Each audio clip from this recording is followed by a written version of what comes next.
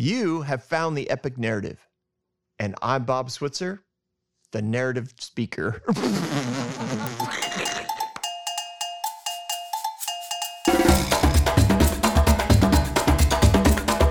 Hi everyone, I'm Anna McEwen, Bob's daughter.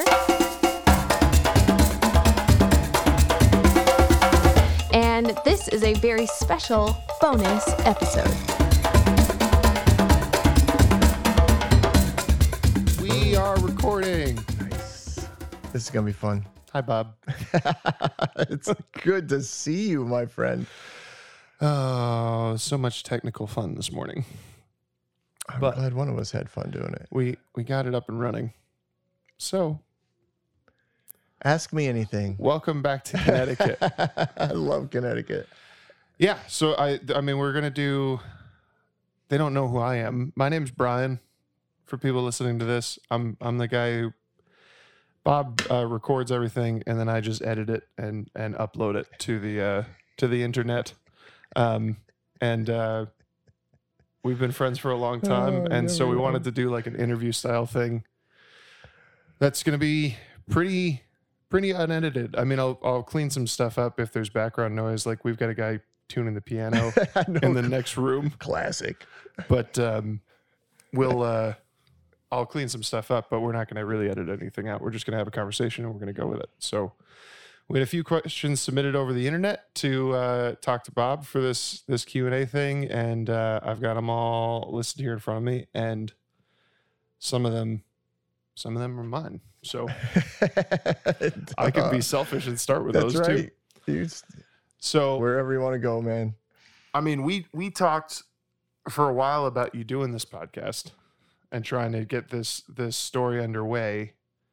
I've always heard you tell stories, pieces of the stories at like camp and stuff like that. But I know we talked about why it was important for you to tell the whole story, and you were trying to figure out a format in which to do that. And I suggested a podcast, and I suggested it, and then a couple months later, you were like, "Hey, so I've got a bunch of episodes ready to go.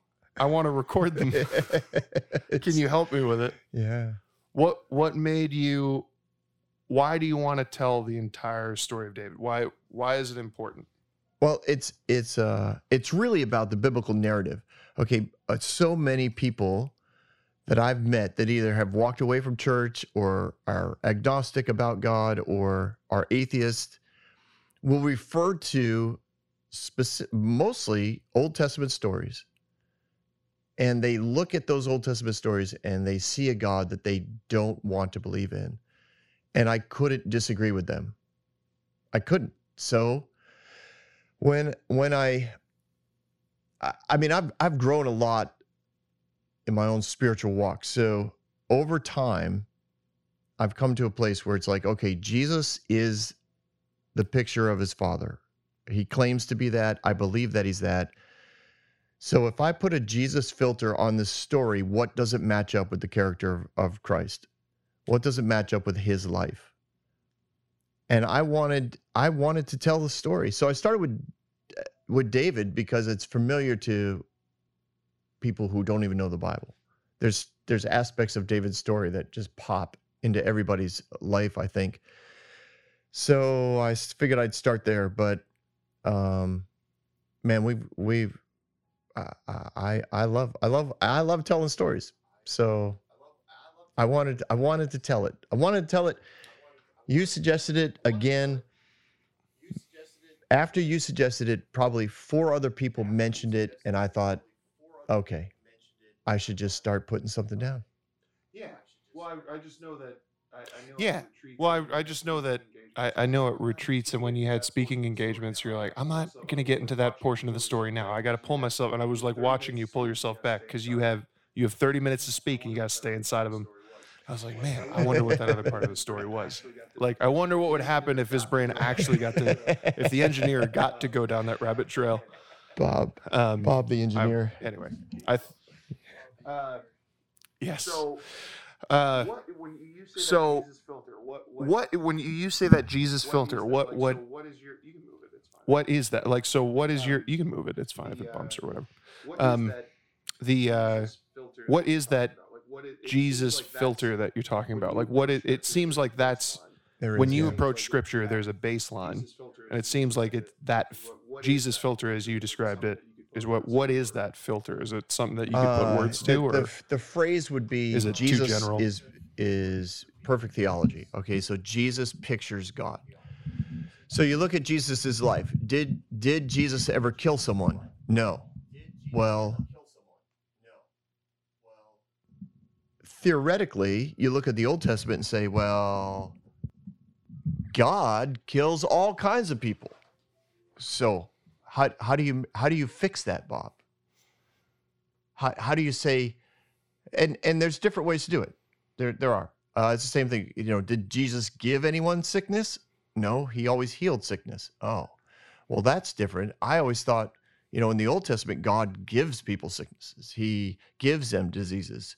So why did Jesus have to come to picture God? And some people divide it by covenants.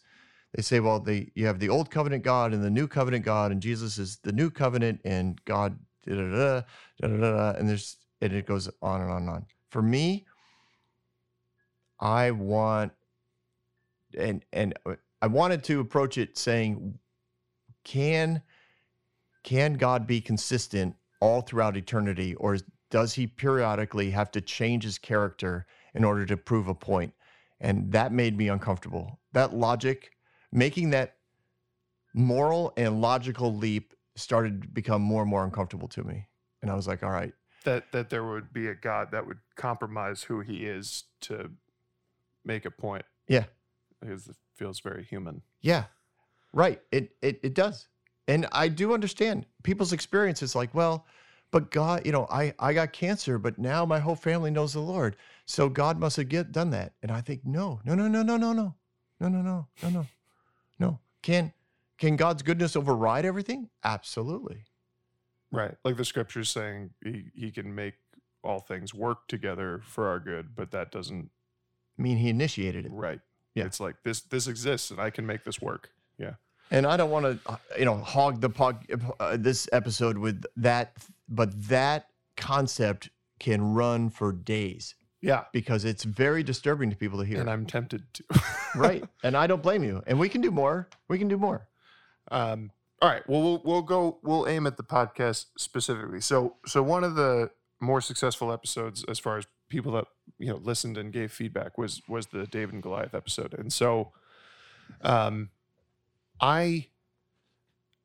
I've heard you tell that story a number of times, and I've seen it like develop. But one of the things that stuck with me, David and Goliath's a very familiar story, right? So the logic of the thought process of possibly hearing something new out of the David and Goliath story. But then I've actually quoted so the one that stuck out for me was when David goes to the river and picks out the stones, right? He picks up there was 5 stones, right? 5. Yep. I always worry that I'm going to say the wrong number. So I'll say like 7 of the number of completion.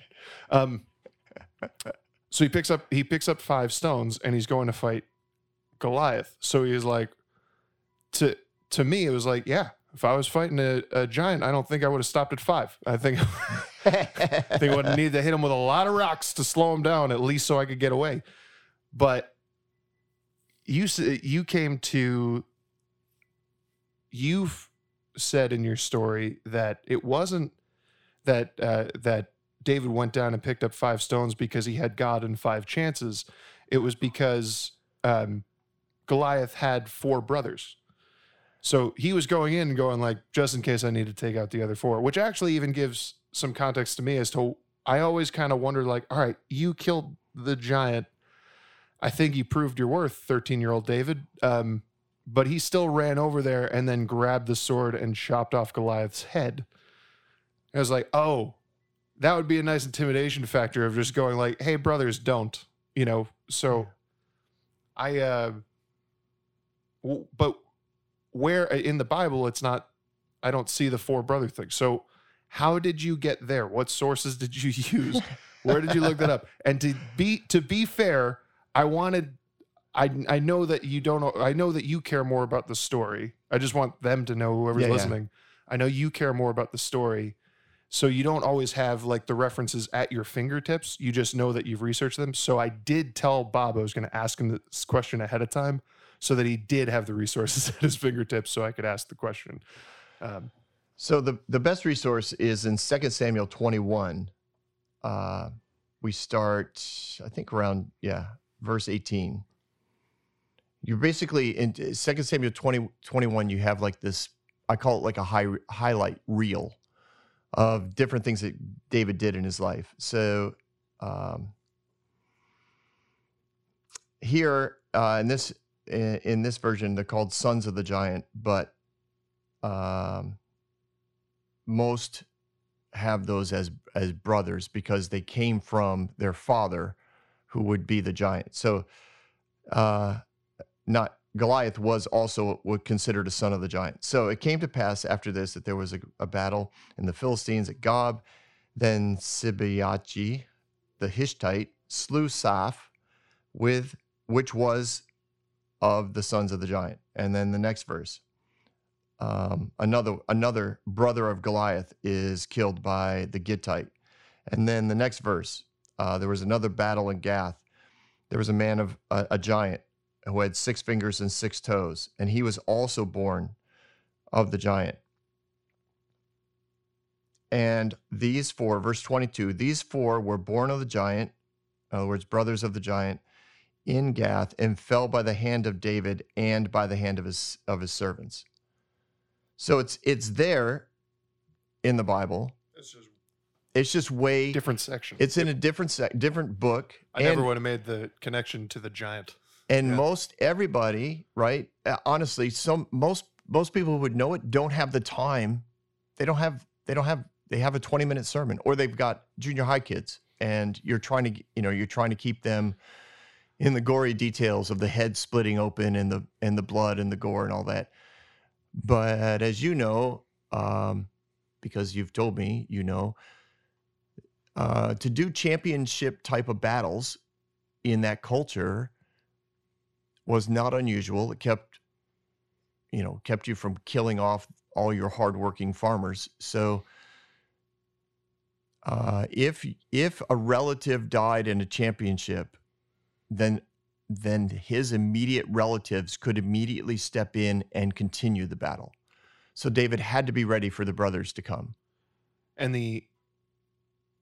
we saw an example of that with John and his sword bearer, I think in episode like 2 or 3. Yep. Like he did that, and then another champion stepped in and he killed that one too. And then another champion stepped in and he killed, and then 2,000 of them start running. Right. Like I remember one of the hardest times I ever laughed in a sermon was you narrating that and the engineer kind of having fun. Yeah. Like you were saying, like, you got to admit, there's 2,000 of them. There's no way they see this one guy standing in the front of this crowd. So they just see their friends and their soldiers running towards them. So they turn and start running too.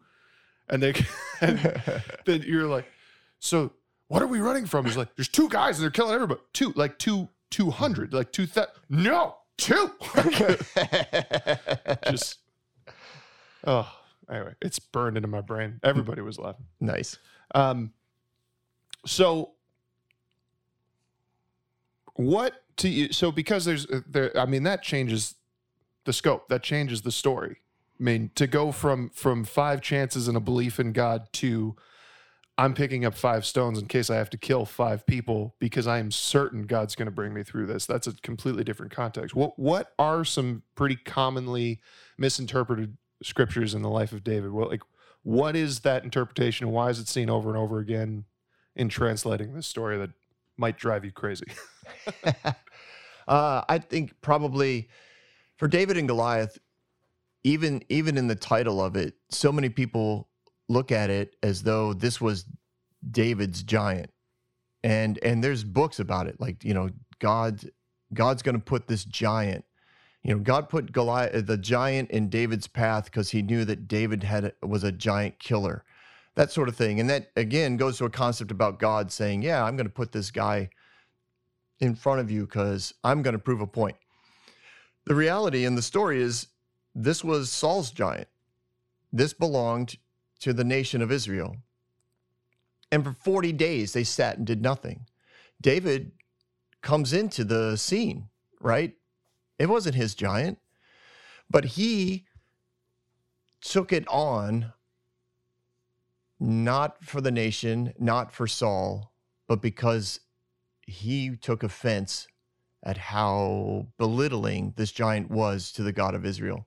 His passion for God is what had him take on the giant, and he didn't know he was going to get out of it. He was prepared to, but he didn't know. So, yeah, I guess that goes to my idea of sovereignty, which was another bonus, podcast. But there was a possibility that he doesn't hit the giant. I guess that kind of makes sense. Like even if you're certain, like, look, I'm picking up 5 stones because he's got 5 brothers. Either God's with me or the other 4 stones aren't going to stop him either. That's right. And I think also the time of it, I'm very much aware of time periods in the Bible and how much time it takes for something to happen. And I know I said this in the podcast, I think it probably took David at least a day or maybe 2 to finally get on the battlefield. I don't think it happened in a matter of a 2-hour period of time, because you've got probably 10 to 20,000 men that at some level David's interacting with before he gets to Saul. And it has to go up the chain to get to Saul. And when, what time of day did he arrive? And how long did it take him to drop off the food? And then he hears the giant, and then he sees all the men, and then he hears what could happen if someone kills a giant. Then he checks in with his brothers who are upset that he's there. Like, there's just all this time, and that often gets missed, I think, when people tell stories. There's another, if I can indulge, another deal. It's your podcast. Well, yeah, it ties into the giant thing. Okay, so if you read that passage in 2 Samuel 21 that I just read, one of the giants gets killed by one of David's mighty men because David got cornered by the giant. Like it literally says he was about to die. The giant was going to send the spear through David's life. Like, there was no doubt, right? And then this guy, starts with an A. I can't even, it's bad. I can't remember his name, but he comes in, he kills the giant. And it says from that point on, his men begged David to no longer come into battle with them. They said their heart was, what you're doing with the nation of Israel is so precious to us that if you die, the light of Israel will go out. In other words, the type of culture that you're creating that's so different from Saul's culture, it's so life-giving to the nations that if you die, no one else can do this. There's we appreciate that you want to fight alongside us, but please don't fight alongside us. Yeah. We need, anything can happen out there. Please be safe. and I kind of picture like that initial conversation starting with this guy like standing on the giant, looking at David in the corner going, dude, you've got to stop coming out here with this. Like, if I wasn't out here, you'd be dead, and everything we've worked for would go with you. Like, you got to stop. And it says from that point on, he stopped coming.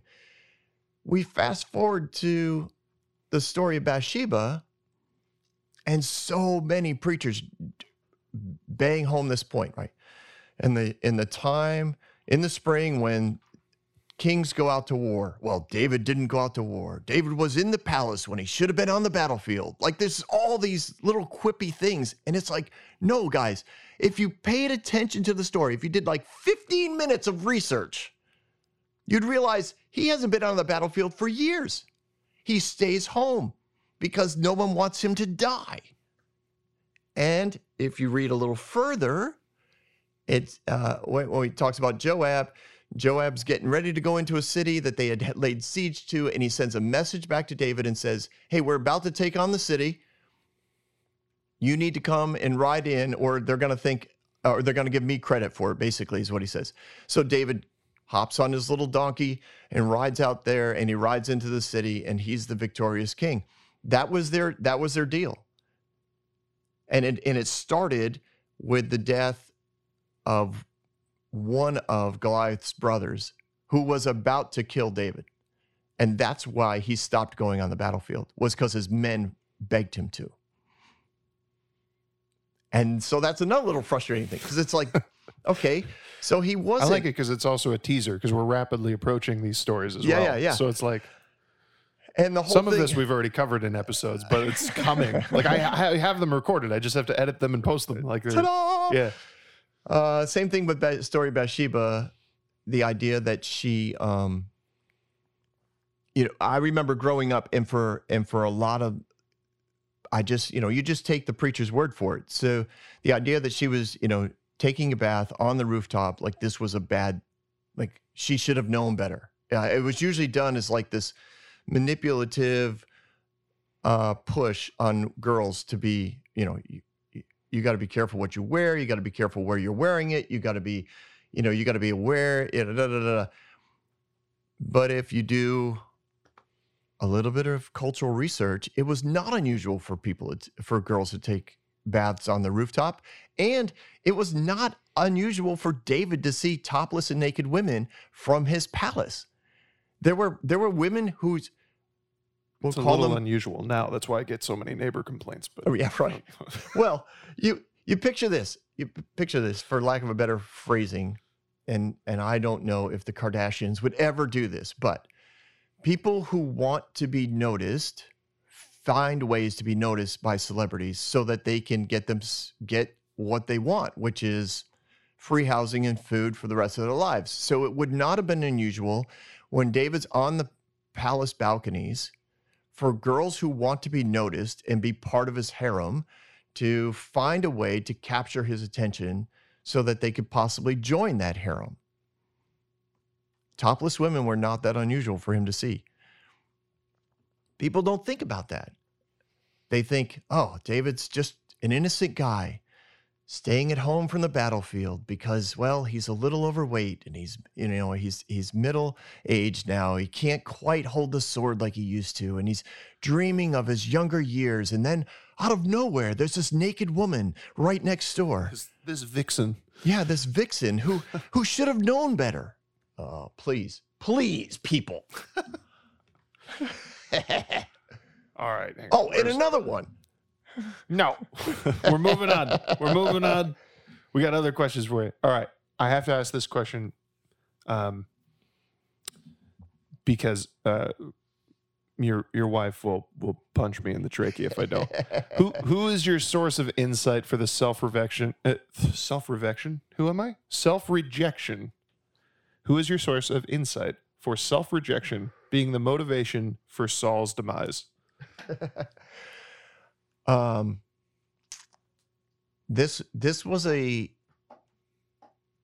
guess was personal. And I watched the ramifications of this in my wife for years.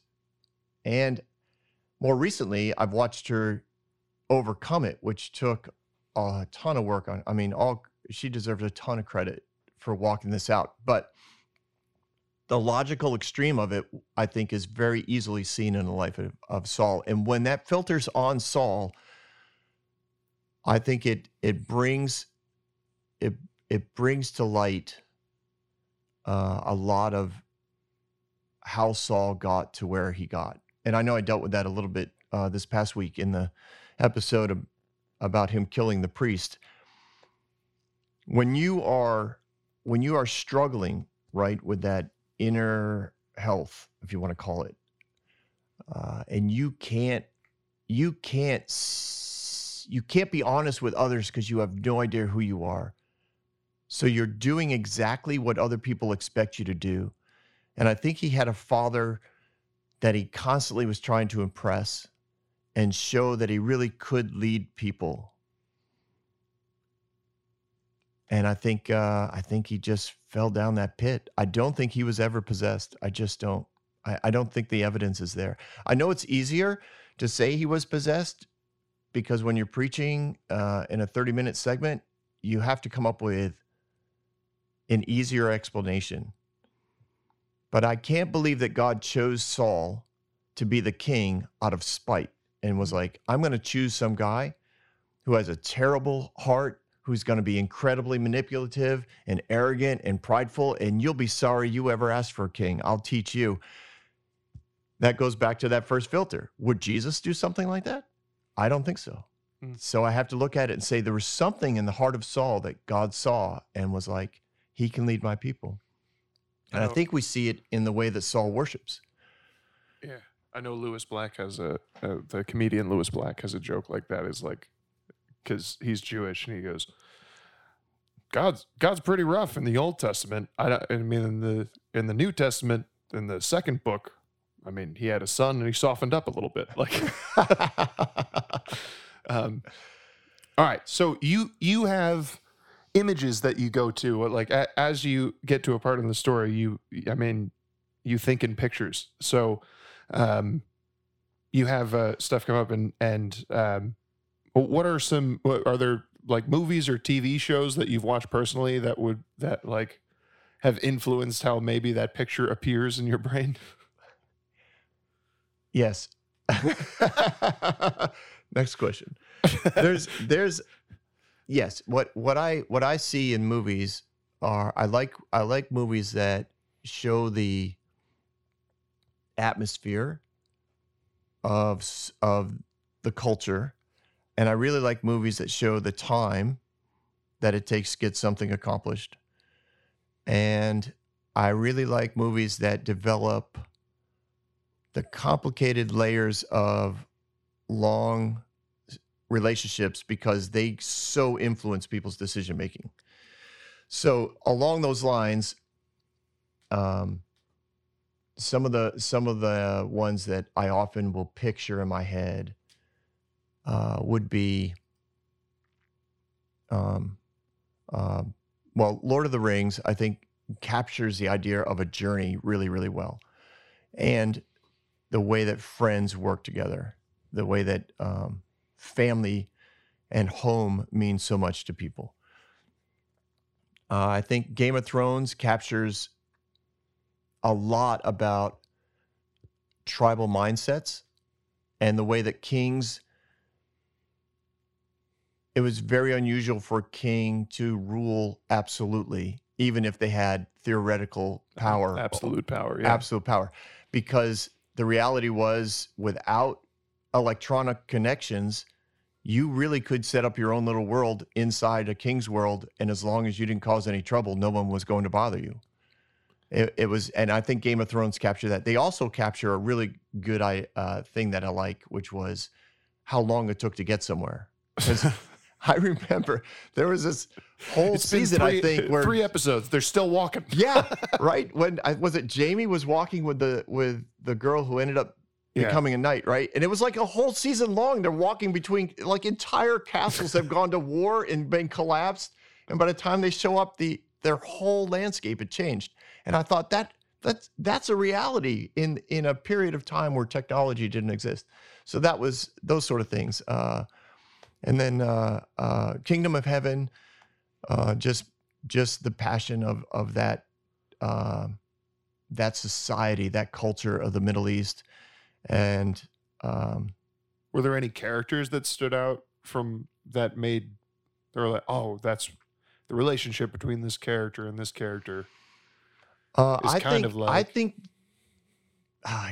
remember their names. I think the king in Kingdom of Heaven, the king of the local people, not the Crusaders.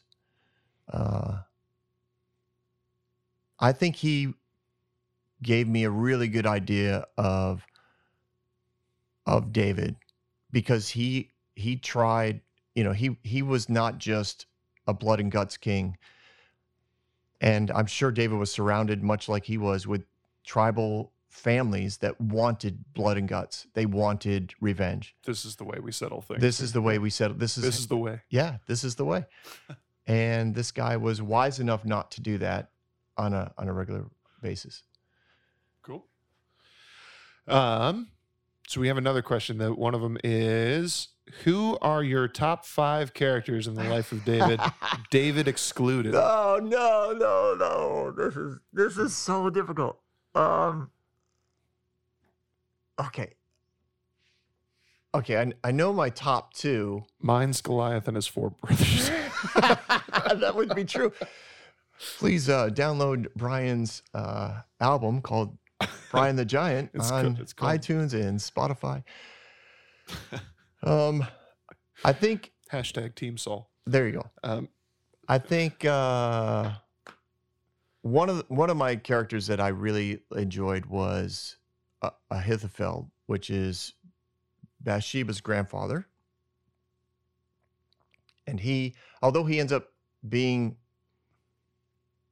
I believe the brains behind Absalom's coup, he's a character that clearly connected with David in the caves and maintained relationship with him through all of that.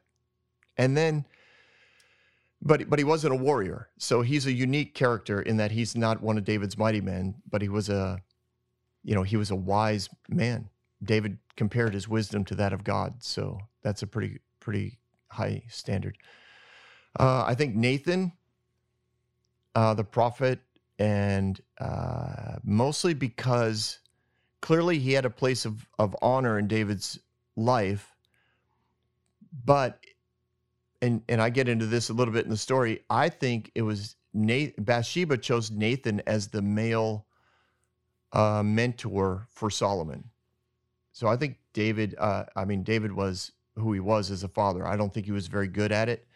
I make that really clear throughout the podcast as well.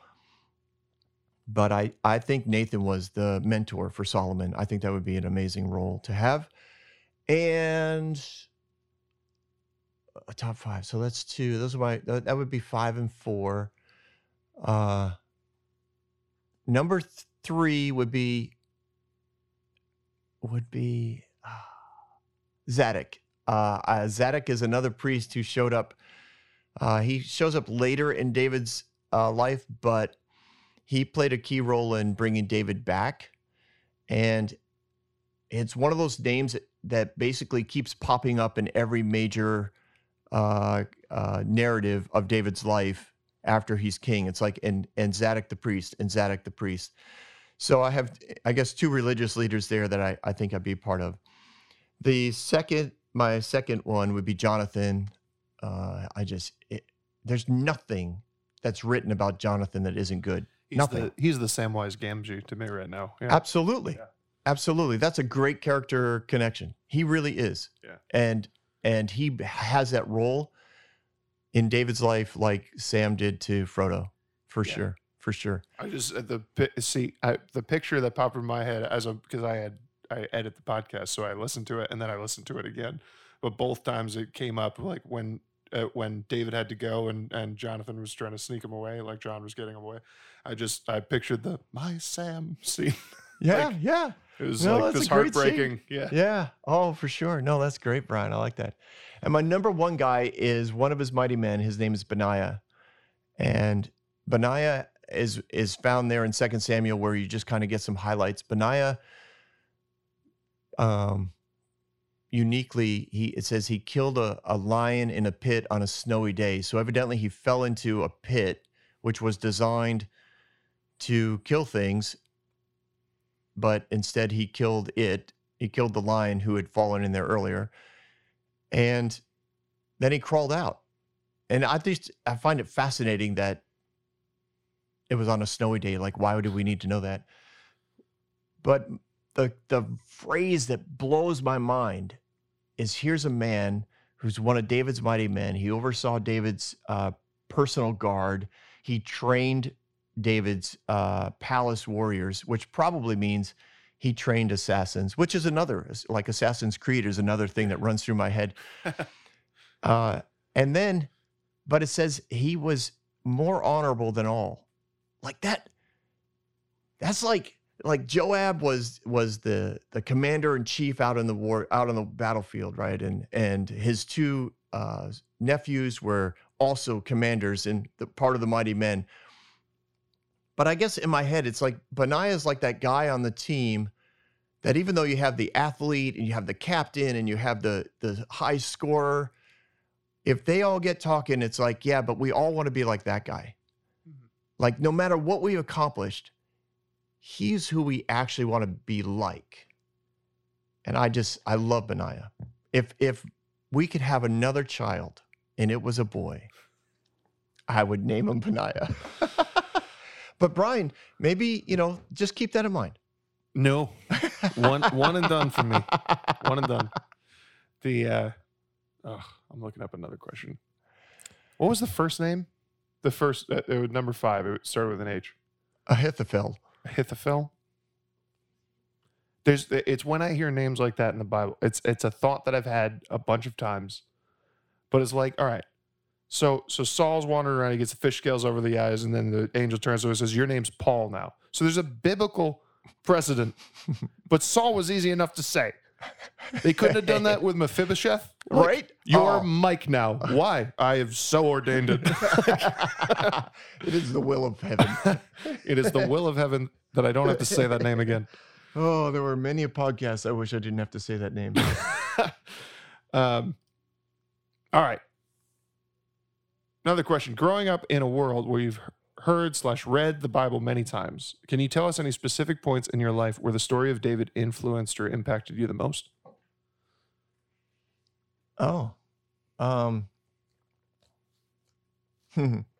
There's a few bosses I've been through that remind me of Saul. So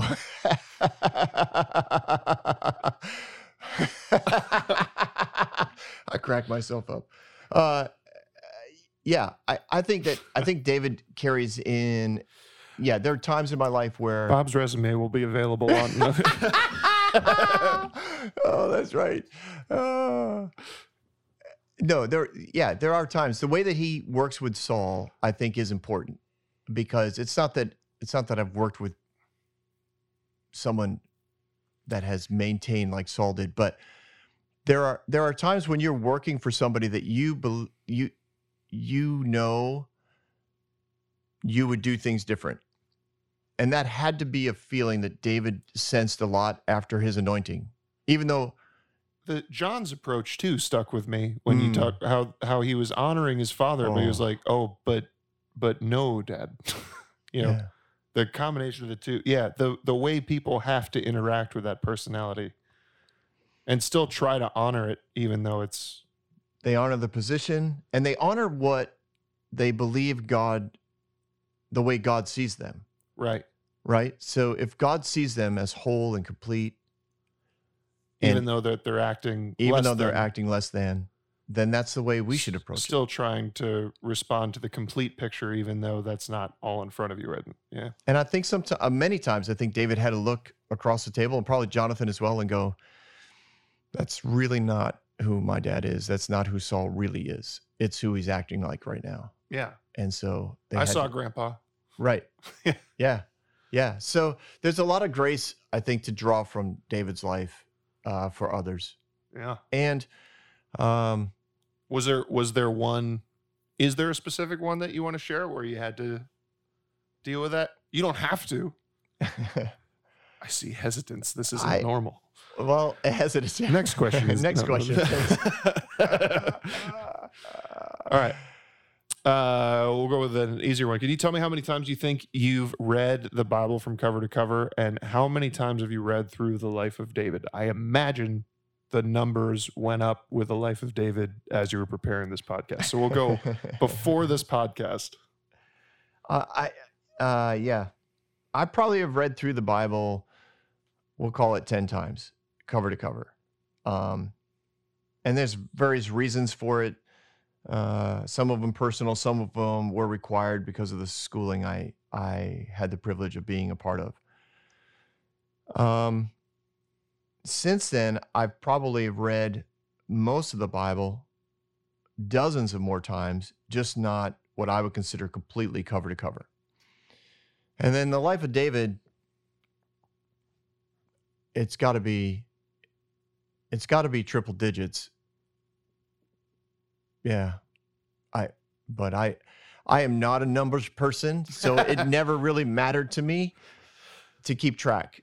Like to me, I read for the story of it and the visual of it and the relationship part of it. To think through, all right, where was this person sitting and what was around them and who was around them? And when they made that decision or when they said those words, what was part of that? You don't do that in a vacuum. And a lot of us read scripture in a vacuum, or they'll preach scripture in a vacuum, and they don't complicate what's there. And I think it's very complicated. So, yeah, right. I find myself reading, and I'll wake myself up like 10 minutes later because I'm now staring at the wall and I'm thinking about all these other things, and I'm like, oh yeah, I was reading. I should finish this chapter. I should finish this verse. All right. I have a question. It's another question. I would put 2 and then we'll be done. This is the last 2. But I have one that's not on here because I'm curious. And because I get to do the interview portion, I get to ask it. Love it. And then I have one more that I'll ask and then we'll close it. But I'm going back to David and Goliath. All right. Just as the example. So I know Saul has, I mean, it's really easy to see just the Saul's weaknesses throughout this story, and in a lot of places as well. It's more apparent with the context of Saul and his father, in the story of David and Goliath. But I keep picturing you essentially have a shepherd boy whose own father denied him, who's approximately like what, 12 or 13 at this time when he approaches to yeah. So, yeah. I mean, you ran Lakeside Christian Camp. You dealt with a lot of 13-year-old. You dealt with me as a camper as a 13-year-old. And so I just am thinking of the 13-year-olds that I do youth band stuff with now. And that guy coming up and saying, I'm going to take care of that 10-foot giant. In that moment, I'm Team Saul. I go, nope, I get your hesitance. I don't think, no, David, I don't think this is what's going to happen. He's like, no, I got a sling. I got some rocks. We're doing this. He said bad things about God. I was like, okay, you young zealous kid. Why don't you sit down and later, after we handle this, we'll talk about it. And then Saul even says, all right, look, I'm not going to stop you. Fine. You're going to go fight Goliath. And he's like, this kid is going to be on the bottom of his shoe. And at least I'm a king. I can't just go send a 13-year-old out there with a stick. Like, I killed a lion though. Okay, fine. Still, this guy's got a spear and armor and a giant sword, and he's huge. You have to at least try to put on my armor. And he goes, okay. And then the kid goes, it's too heavy. He's like, look, I tried. And I just keep picturing Saul, like, as David walks out to go fight Goliath, David just, like, Saul just turning to the guys next to him was like, you saw me try to give him the armor, right? Like, you saw, like, it doesn't seem, in the context of we know what happens, right? Mm-hmm. So we say, well, Saul, just get out of the way. The Lord's with him. In that moment, I don't know. Like, if you think of any 13-year-old that goes to your church, I don't care how good of an athlete he is, you wouldn't put him up against Dwayne "The Rock" Johnson. You just wouldn't. And I can't, like, is there something I'm missing there? Is that a reasonable point? It seems like a real reasonable place for Saul to be coming from in that moment. Like, what is he missing? Like, how would Saul, is it a past hurt that prevents Saul from seeing what God's doing in that moment? Was he just not supposed to see what God was doing? Like, I know it's a 17-part question with the story in there. Let me deal with the first part. No. I don't think you're unreasonable in that. I do, and for those reasons, that's why I think it took more than a few minutes for David to do this. I think you have 40 days of being emotionally charged, emotionally beaten, emotionally challenged, not just by Goliath, but by your leadership of your army, by the army men themselves, people that are questioning you, wondering where your leaders, what type of leader you are that you could take, are we all just going to sit here all summer? Like at 40 days, I've got crops I got to get home to. Like guys are going to start going home. He's in a tight spot.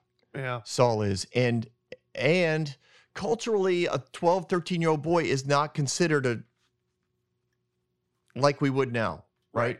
Right. He would have been well-trained, he would have been considered mature, would have been considered a young man / adult by most standards. So it's not like you and I looking at a junior high guy. Oh, I'm thinking only physical stature. Yeah, physical stature, he's probably not a lot to look at. But when he gives his testimonies and tells the stories, I think Abner, Saul's commander, probably spent most of the day with David. And I would imagine that somewhere along the line, he gave his thumbs up to it. Like, yeah, like this kid's like legit. Like this guy can sling a rock and he might be our best choice. We've had 40 days. Nobody else is here. So like, you ain't going out there. I'm not going out there. If we lose him, see, even then, I don't. If we lose him, we've lost the 13-year-old boy, and we all can run home. I mean, and I made that point too, right? Theoretically, your champion dies and everybody becomes a slave, but that's not true. What's true is the champion dies and everybody runs, and you get to chase them for days if you want to. So they were taking their odds are, we'll get home safe. I know. I keep thinking in that moment, I get the fear of all those other adults. It's like you got this big guy just taunting you. He's like, your outfit's stupid. Well, I'll work on that. I appreciate your feedback. All right. Last question. Just Goliath standing there with his spear. I don't like your haircut. Well, I can shave it if that would make you feel better. All right. Last question. Have you personally changed your perspectives on the meaning behind the story of David over time, or have you always believed what you do now? And what would have brought about the that change of perspective if it did change? Oh, yes. I've changed my perspective on David a lot through the years. So one of them, it's still subject to change. Right? It probably is. Yeah. I think there's a lot to be said to the beauty of the Jewish culture that understood that they don't know everything, and that discussion and dialogue was highly valuable. And denominationalism, I think, killed that. It made theology a rock rather than a conversation. So my position on David as a father changed a lot as I read the story over and over again, because I kept looking at his kids. And the only kid that turned out right that we know of is Solomon. And Solomon, and if you read it and you picture it in your head, those last hours of before Solomon is crowned, it's Nathan and Bathsheba that are pleading his case. So he was probably raised by somebody who wasn't David, mainly his mother. I think she's a fabulous character to study on Mother's Day. I just think she was clearly an amazing mom. She was given a place of honor next to Solomon. She sat in the throne room with Solomon on his left-hand side because he honored his mother so dearly, because I think she raised him, and Nathan was his father figure. Not that he didn't honor David as his father, but David had some flaws as a father, and I think that's fairly clear through his children. And then David as a David as a warrior, I think adjusted periodically. David as he always fascinated me as a worshiper, but it expanded when I realized that, especially in studying for this particular podcast, what he set up next to the palace, the 24/7 worship that he set up next to the palace was something that was literally never been done before in the history of the planet. Like, it didn't matter who you worshiped. Nobody had set up what he set up. And where did he get that pattern from? How did he figure out the logistics of the numbers that you look at? 4,000 musicians. I've tried to put together 4 bands for one night. Like, right? Bryan, I mean, you're a musician. You know this. Like, logistically, the personalities of all those artists, I just think, what? Like, this is insane. But it speaks to what this guy, like, he had it. He had a vision for this, and he put it together, and he had no pattern to follow, except what I believe he picked up from God. I believe he picked it up in heaven. And he was like, yeah, I can do that on earth. I can do that. It had to be fascinating to me. And that's just a little piece of it, because I go into it in much more detail. Coming soon on the Epic Narrative. Yeah. No, oh man. When you said, can you imagine trying to put 4 bands together? Bob, I've tried to put 1 band together, and when you said 4,000 musicians, I got exhausted. It's a lot of fun though when everybody's like collectively, when people just come, especially like living room worship stuff that like wasn't expected. Like, oh, there's a cajon, there's a guitar, we're going for it, and then like 45 minutes later, you're like, oh, that went fast, Right? Anyway, yeah, no, it's beautiful. Well, it was beautiful. Thanks for coming down. I'm glad we got to do this. I love hanging with you. It's fun. All right, and here's the outro music.